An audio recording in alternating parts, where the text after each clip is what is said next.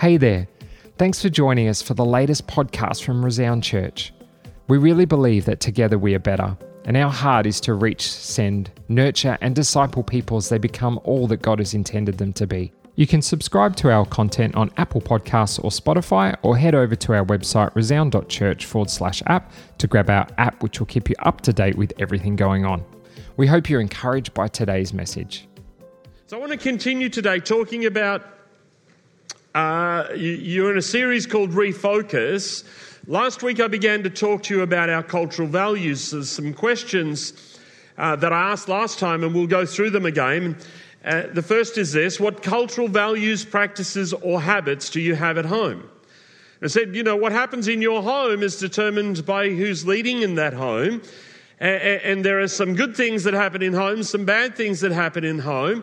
And the people making the decisions with regard to the environment are the ones that determine what's taking place. The challenge is when something's happening in your home that you don't want to happen in your home, someone has to do something about it. And obviously it's the people who are charged with that responsibility. Who determines what's important in a home? How strict are those values? What happens when they're tested? Who changes the culture and the values? We said culture is the sum of our practiced values. In other words, a culture is made up of the values that are somehow adopted. Forget the ones that are spoken about and think about the ones that are practiced. Because you can say one thing, like I said last week, and do another. The culture is what you practice, it's not what you preach. Does that make sense? It's easy to say, oh no, this is what we value, and then it's what you do that determines what you value, not what you say. And we talked last week about the Pharisees, and Jesus' problem with the Pharisees was not what they preached, but what they did, or what they didn't do rather. And so we're going to continue where we left off last week. And I'm going to put some things up on the board. Remember last week we spoke about the greatest commandments. And that's the way it should be said, not the greatest commandment. Because Jesus was asked, what's the greatest commandment? Well, there's two actually. And the first is this: to love the Lord your God with all your heart, with all your soul and with all your mind. And the second, and the version of that we looked at said it is equally important to love your neighbour as yourself. And what we mistakenly do is think the first is more important than the second. No, the first determines how you practice the second. Think about that for a minute. If you love God, then there's a way that you can love others. It's how you do, it's how you love others that's important, and it's determined by the first. But Jesus said that the second is equally important. So loving God is not more important than loving people. Loving people is not more important than loving God. The two are melded together. They're locked together. One determines how you behave when you're doing the second. So I want you to think about this for a moment. Many of you would understand the 5 love languages. Put up your hand if you understand that phrase, the 5 There's some good things with that and some bad things. The reality is this: many people show their love in the way that they receive love. I know that's true in my circumstance. It's true in Ruth's circumstance. And I'm sure it's true in yours as well.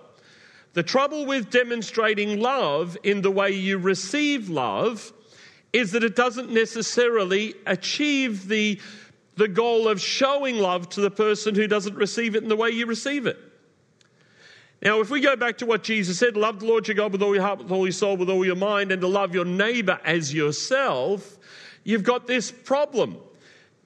Demonstrating love needs to be practiced in a way that the person who is the target of the love receives it. Now, there are things that I can do for Ruth that don't make her feel loved.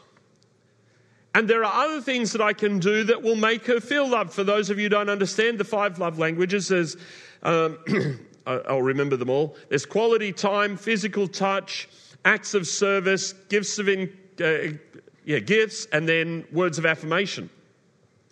And the theory behind this is that if someone wants to feel loved, then they need to be loved in a way that they receive love. In other words, for Ruth, her two love languages, if you like, are gifts and words of affirmation.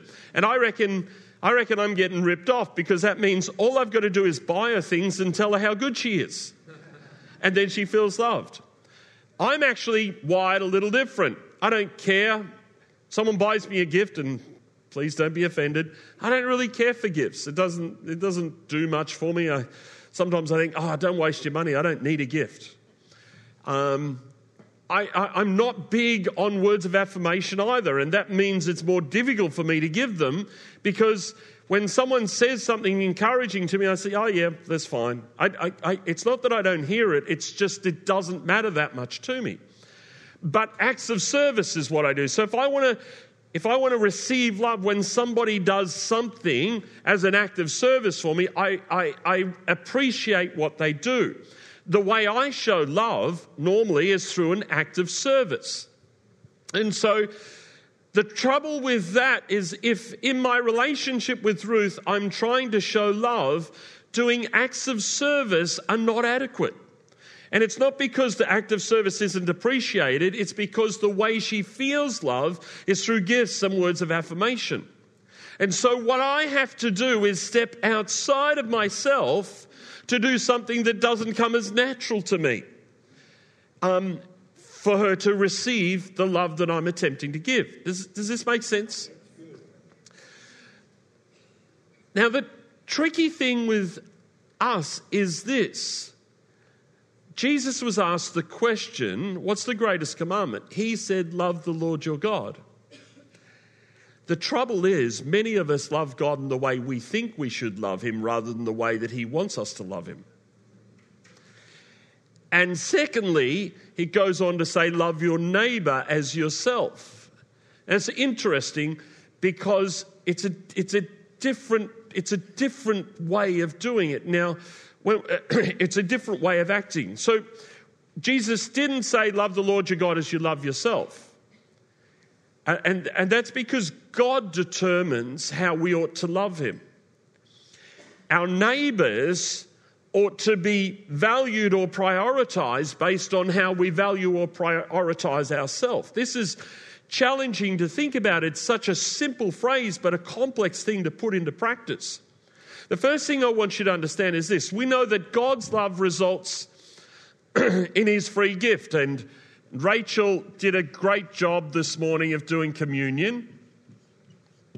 But God's love expresses itself through grace. So God loves you.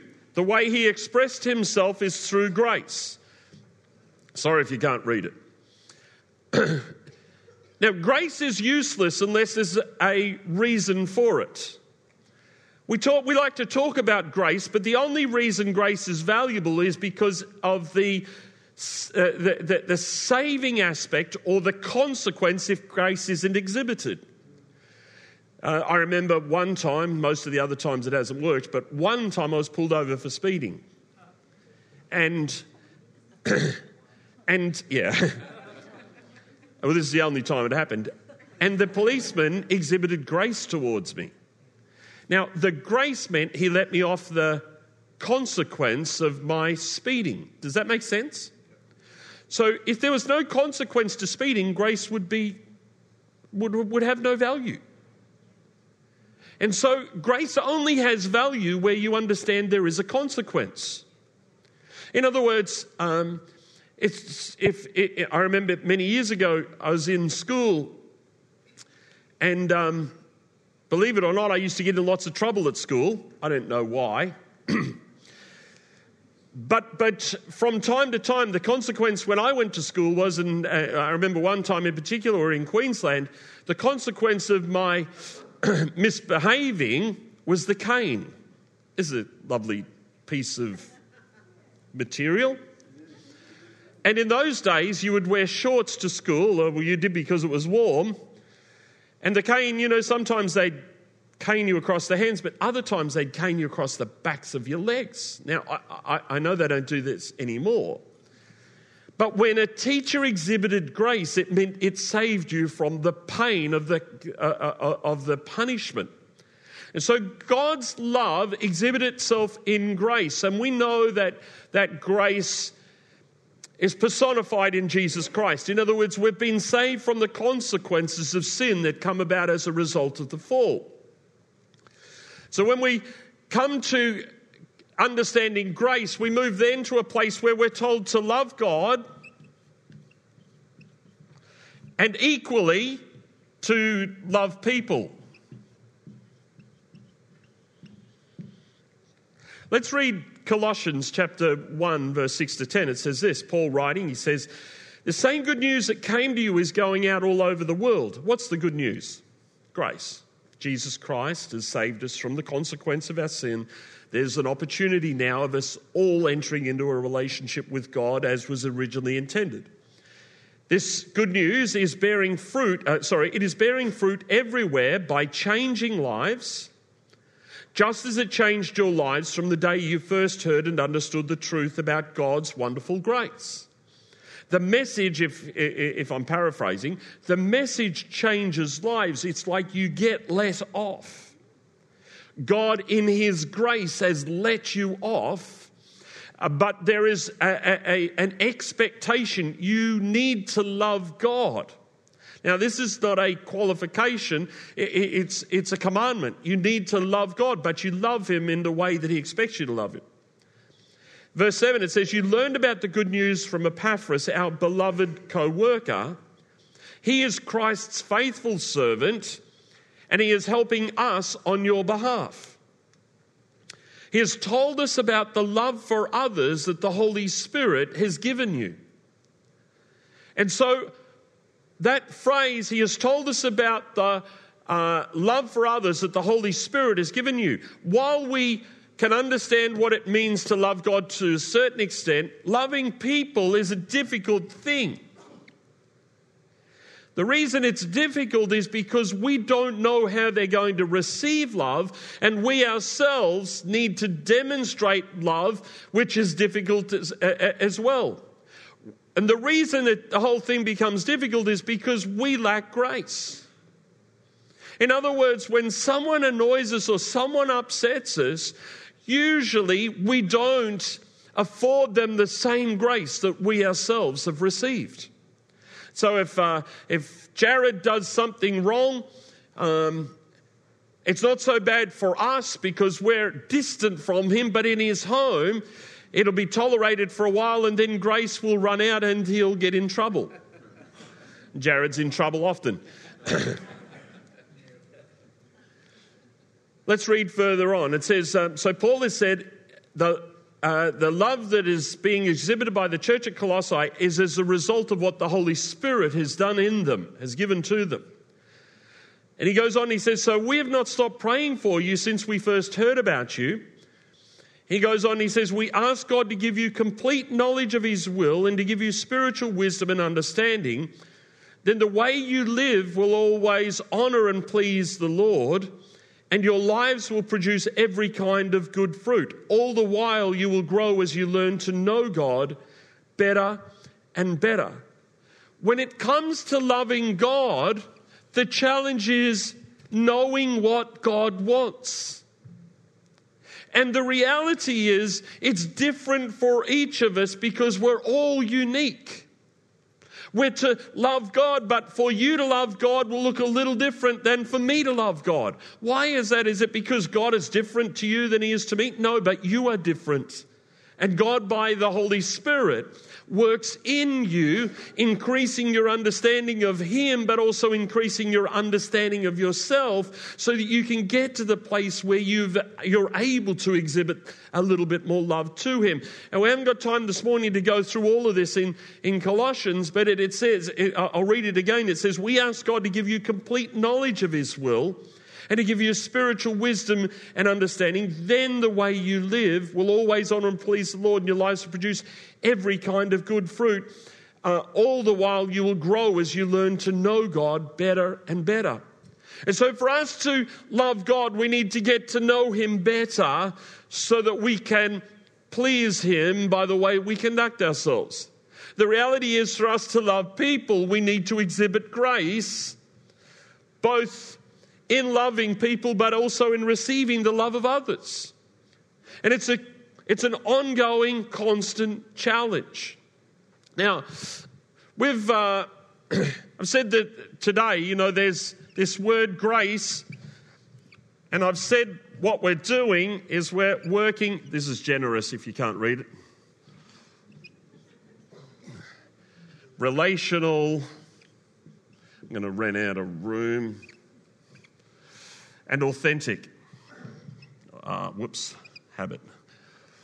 It's harder to spell when you're going down. So what we've said is our values come from this word grace. The first is generous. And the reason generosity is so important is because it is impossible for grace to be shown apart from generosity. It is impossible for love to be shown apart from generosity. If I can say this so that you will understand, there isn't anyone who is always generous. There are acts of generosity, and the sum of the acts of generosity may have you defining somebody as generous, but we are not always generous all the time. God is, but we are not. The person, so when we're talking about generosity, obviously we want to be generous towards God, but generous towards people. Relational. The reason that's important is ultimately the two most important things God wants us to do is to love Him and to love those around about us. We're relational people. We're meant to be connected with one another. And the way we practice our love for God is demonstrated through the way that we connect and relate to those around about us. You can't say that you love God but you hate people. It's not possible. You cannot demonstrate your love for God apart from people. It's I think, what's the word? A tautology. It's not, the two can't be separated. Is that a tautology? Somebody younger will say yes or no. Is that right? Yeah. And so we've got this word generous and we've got relational, and then we've got this word authentic. Now, we're not always relational. How many of you want to be with people all the time?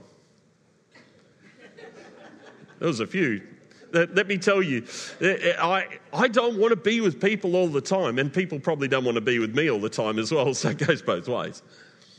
And so while we're not generous all the time, we can act generously. While we're not relational all the time, we can act relationally. The reason authenticity is so important is because we are not authentic all of the time either. Now, some of you will say, I'm always authentic. No, you're not.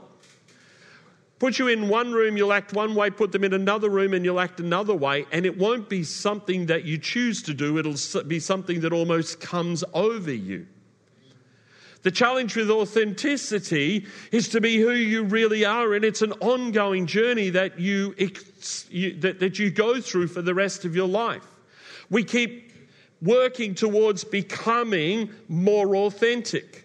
The reason we struggle with authenticity is expectation of those around us and our understanding of God and who He is. The reality is lots of people feel like God is down on them or He's hard on them or He's punishing them. Why? Because you don't understand who God is and therefore you conduct yourself in a way different than you ought. You're afraid that you won't be accepted, and the truth is you're like that with people as well. There are times where it's overt and there's times where it's covert. It's like, I'm this now. So you look at me here and I'm standing here and you think, he's being very authentic. Well, there's part of me that's being authentic and there's part of me that's not. Because we all like to hide away. No one likes to give everything of themselves away. Well, there are very few people that want everything out there. And, when everything is out there, it should not be out there. There are some things that should be kept between you and God or you and your spouse. And that doesn't mean you lack authenticity, but others assessing you could say you lack authenticity. The goal is for us to be who we are. Now, authenticity is really important because if we're to be in an environment where we're not judged, then, if we're to be in an environment where there is no judgment, then it allows authenticity to flourish. The reality is we live in a world where judgment happens all the time. And that decreases authenticity because we're concerned with how we'll be perceived. We'll be concerned with what people think of us. Let me move forward on this. Said we all wear a mask, and the mask we wear differs depending upon our circumstances. Authenticity is all about being who you are despite the pressures being applied to be somebody else. People may not like who you are, but at least you ought to be genuine. Yeah. Do you know, if everyone exhibited grace, then we could all be more authentic. If everyone exhibited grace, then this could be a place where there is no judgment. And ultimately, you know, judgment destroys people, and that's the purpose that we're granted grace. If there is no judgment, then the grace is not necessary, but because there is grace, we're set free. We can be who we're meant to be. You can be who you were meant to be. And that doesn't mean any of us are perfect, but it means we're all going on the journey. Next thing I want to talk to you is this word compelling. And some people will say, what on earth does that have to do with all this? Oh, it's not going to fit, but you know how it's spelled. It's up there.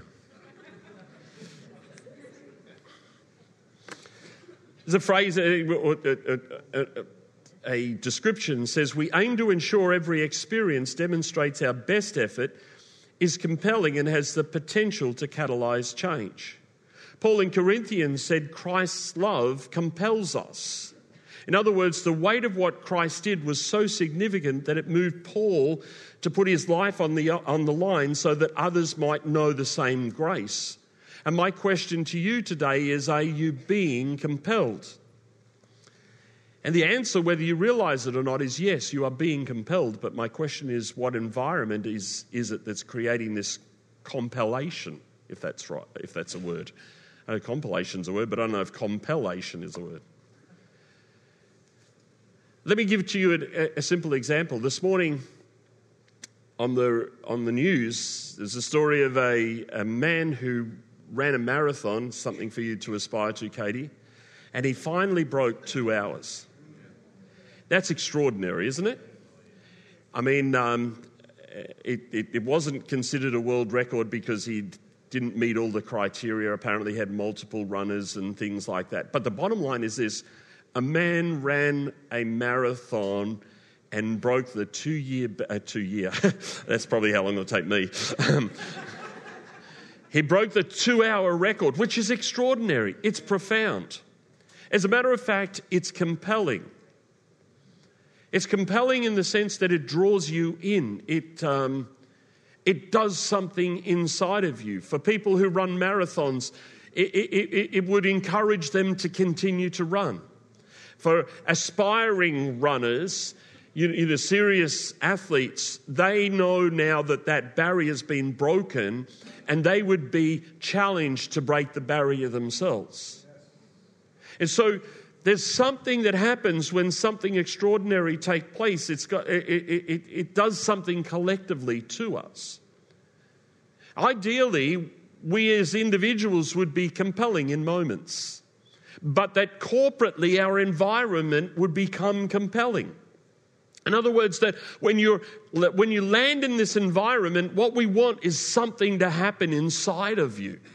Some of you will be compelled to reach out. Some of you, hopefully many of you, will be compelled to go and get one of the Samaritan's boxes. But the idea is that it will move you to action as a result of our individual and collective efforts. There'll be something that takes place that moves you to do something.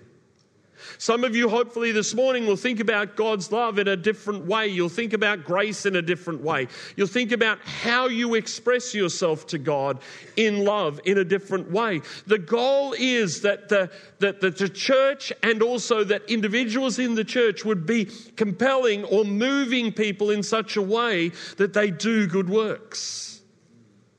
That's the aim, that's the outcome that we're after. Our best effort can have the impact of catalysing change in others for their benefit. The goal is not to change people, but the outcome of interaction can be an inner desire to change. So when we talk about compelling, can I explain this? It's not selling. Compelling and selling are two different things. When you're compelled to do something, it's something that burns deep within. It's not that you're convinced about buying a product. It's just that something moves within you as a result of what's been presented or what you've experienced, that it makes you want to change. And ideally, we'd be in an environment where people want to change, not because they're told to change, but because of their desire. A desire was birthed as a result of the interaction that they've had. And there are times, you meet people, and it brings about some compelling feel in you, some change in you that hopefully works for the good of others around about us. The final word is encouragement.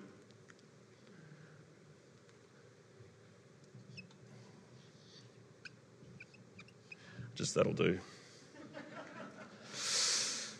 We want to create an atmosphere where people gain courage for life through our interactions with them. Wherever you're at in life, you need more courage. And one source of that courage is the people around you. Breaking barriers, pushing through, changing the game requires strength and endurance, and encouragement is a critical component to building the strength that you need. You see, for any of us to go beyond the current barriers we experience, we need not only internal fortitude or courage, but we need external courage as well. We need someone to say, yes, you can do it. You'll do well. We're with you. We're standing with you. Those words reverberate and hopefully translate into some new impetus that makes a difference when you make an effort. When it comes to a corporate environment, we want it to be an encouraging environment. We want it to be a place where people walk out thinking, you know what, I feel like I can face the challenges that I've got this week with new hope as a result of the words that I heard publicly or privately from somebody. Or I know that, as I head into this new business, that there are people who believe in me and it's going to make a difference. There are so many benefits to encouragement, and encouraging words are so simple to offer. You don't run out of encouraging words. It's not like it's a resource that taxes you. You might say, well, I just don't know what to say. Well, say it in the way that you don't know how to say it. It still communicates. It still gets across. It still makes a difference. You may stumble and stutter in attempting to do something, but say something to someone. But if you communicate that to them, then it still runs the course. Just recently I was listening on the radio to Neil Danaher. Many of you know Neil Danaher used to coach the Melbourne Football Club, played for the Bombers, but he is now suffering from MND, from motor neurone disease. And as a result of that, his speech is difficult to listen to at the least. He's finding it hard to speak. But every word now seems to mean even more than it did before. Because the guy is struggling to say the words that he says, yet he is still out there promoting his cause and doing what he can. And the fact that he has less words than he used to have and the words are more difficult to understand actually increases the encouragement potency because of the challenges he faces. And so you might say, well, I don't know what to say to encourage somebody. Find something to say, because your struggle will also communicate in a way that will make a difference and give courage to people around about them. My question to you is, can you encourage somebody today? Yes, you can. You can find somebody and say something to them that will make a difference if you're willing.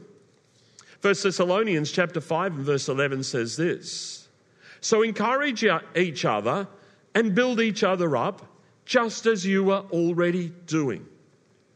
This is not something for just a moment. It's a critical component of the church. As a matter of fact, it's what Jesus desired us to do when he said we're to love God and to love people.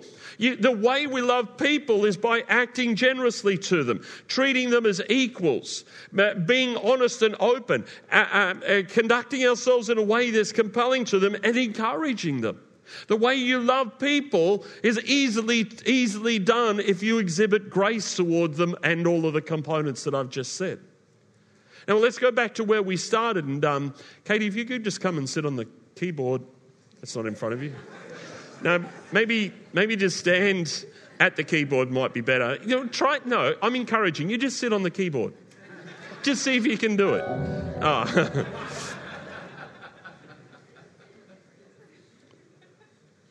Now I've lost my point. This has gone completely. Oh, you've had enough, huh? You can do it, Kate. It's okay. He can do it.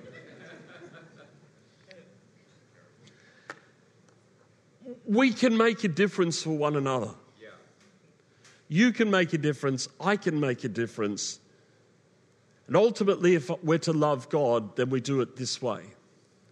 Jesus said to love the Lord your God with all your heart, with all your soul, with all your mind. To love your neighbour as yourself. What he was saying was to demonstrate your love for him through the way that you treat others around about you. You see, it's difficult to love God, and while we praise him and we thank him and we worship him, we don't do those things to somebody who is somehow deficient and in need. But when we love people, we're always targeting people who are deficient and in need. And that's not a judgment, that's just true of all of us. And the way that God ultimately wants us to love him is by exhibiting behaviour that makes a difference to those that he's reaching out to. Don't think that when you choose someone to target that you're doing it by yourself. Don't think that when you choose somebody to encourage today that it's something you've initiated. God by the Holy Spirit, and we read from Colossians earlier, God by the Holy Spirit is teaching us to love one another. And he inspires us. And when you have a thought come into your mind, I'm just going to go up and encourage Peter Baldry, that it's a work of the Holy Spirit and you're partnering together with him. It's not one of you going, it's both of you going together. Sharon, who needs the encouragement, she's been married to Peter for a long time.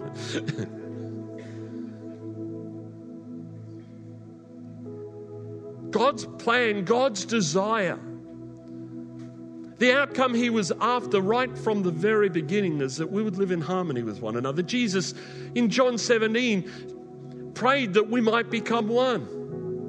What does becoming one mean? It means we've found a way to connect with one another that no longer grates, but builds up. And like I said before, you can't be generous all the time. You can't be relational all the time. You may not be authentic all the time. You won't be compelling all the time. And maybe not all of the time are you encouraging, but you can choose times to be those things. And if you do them often enough, what happens is people begin to describe you as being like that. Collectively in here, as we do these things, hopefully that people will find an environment that is generous, that's encouraging, that's compelling, that's authentic. And that's relational. And in doing all of that, we ought to continue to remind ourselves that we're showing grace as God has already shown it to us. Often the reason we don't do these things is because of the judgment that we have in our mind about somebody else. Well, I'm just not going to talk to Simon. He walked past me, didn't say hello, so I'm not saying hello to him. It's so easy to do, so easy to make an assessment of somebody else. Can I say this? And Simon's probably not likely to do it. I'm likely to do it. Simon not so. If someone walks past you and you think there's a problem, the Bible's clear on that as well. Go and talk to them.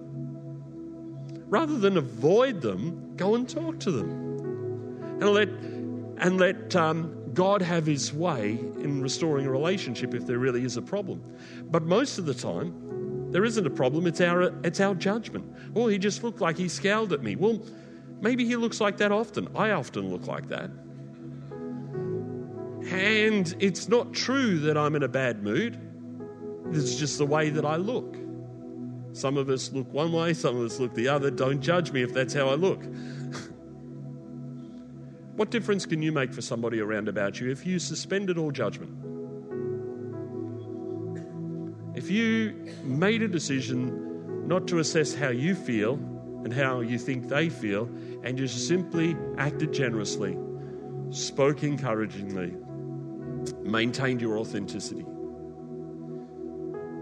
The world would be a different place if the world could be like that, and that's ultimately what God desires. But we can be a microcosm of the same thing. A place where people come in who are hurt, lonely, maybe don't fit into society. A place where they can experience not only God's grace, but our grace as it's practiced through these values. Sadly, as much as we'd like to say this happens all the time, it doesn't. I said at the start, it's one thing to say it, it's another thing to do it. And the reality is all of us fail at times to be or to do what we want to do or what we say we're going to do. All I'm asking you today is, the church is not me. It's not Ruth and I. It's not our oversight. The church is us. It's all of us together. And the church's behavior is all of us together, not just one person. And if we just make our best effort to do these things, then we can be a blessing to somebody else. I don't know about you, but there's nothing better than helping somebody in need. You see somebody who's in need and you're able to help them, it makes a big difference. Not only for them, but for yourself as well in the process. And if people who come into this building, especially on a Sunday morning, found a group of people that wanted to help them in the midst of their need, then that would make God pleased with us. As a matter of fact, I think that would be us demonstrating his love.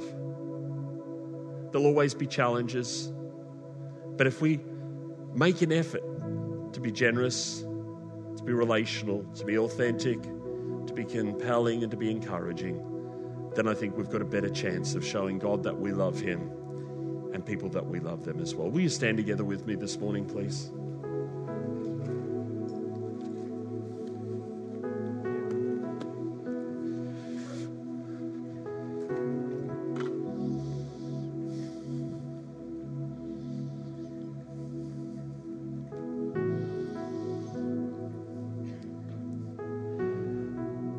It's easy to talk about these things in theory, but the reality is there are many people that still struggle to come to grips with the grace of God and the grace of others. As I was thinking and preparing, I just felt that there was people this morning that wanted to respond and say, you know what, I just need a fresh glimpse of God's grace in my life. You may know it in theory, but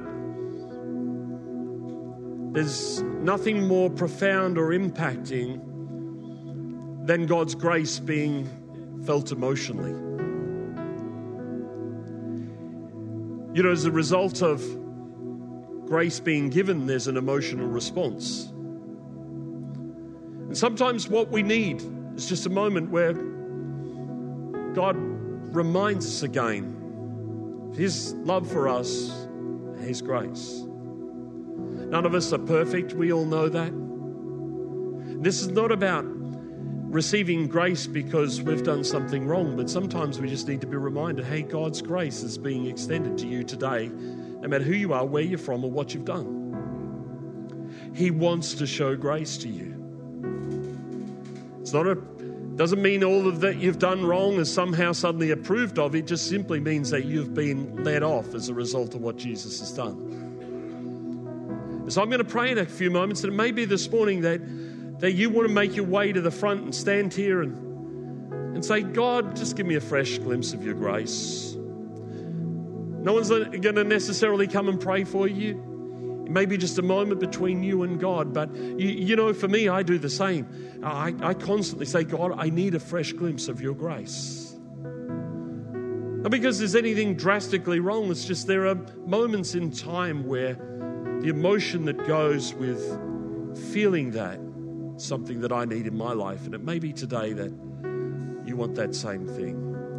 So as I pray, we're going to sing a song just quietly, and as we do, if you want to come to the front and stand here, it may be that you want prayer, we're happy to pray for you. Maybe that you just want to say, hey God, show me grace today, afresh, that I might experience it anew. Father, I pray, come and move by your Holy Spirit in this place as we're standing here. It doesn't matter who we are, it doesn't matter where we're from, and it doesn't actually matter what we've done. Your grace is extended to us not only once, but continually. And my prayer is today that in these few moments that people would experience a profound sense of your presence, and with it, an emotional feeling of grace. Knowing that we've been, as it were, set free, let off. Move by your Holy Spirit upon people as they're standing here right now. Let your presence become so real so that the hearts beat. Become aware of you. Fill this building with your presence. We know that you're already here, but let us know that you're here amongst us. Father, my final prayer is this, that you would help not just me, but all of us to do the things that we've spoken about today. Father, we do want to love you in the way that you want us to demonstrate love. And we do want to love those around about us, knowing that we ourselves are not perfect, but we want to love others as well. And we just ask that you would come, that you would help us to do that, not only today, but in the weeks that lie ahead, I pray. In Jesus' mighty name, amen. Hey, what a great message. Thanks for joining us here at Resound Church. We pray that you've been encouraged through the message and that you've grown just a little bit closer to God. While you're online, why don't you head over and give us a like on Facebook or Instagram, or check out our website at resound.church. You can subscribe to our content on Apple Podcasts or Spotify, or head over to our website resound.church/app to grab our app, which will keep you up to date with everything going on. Well, don't forget, next week there'll be another amazing podcast here to listen to from Resound Church. We hope you join us then.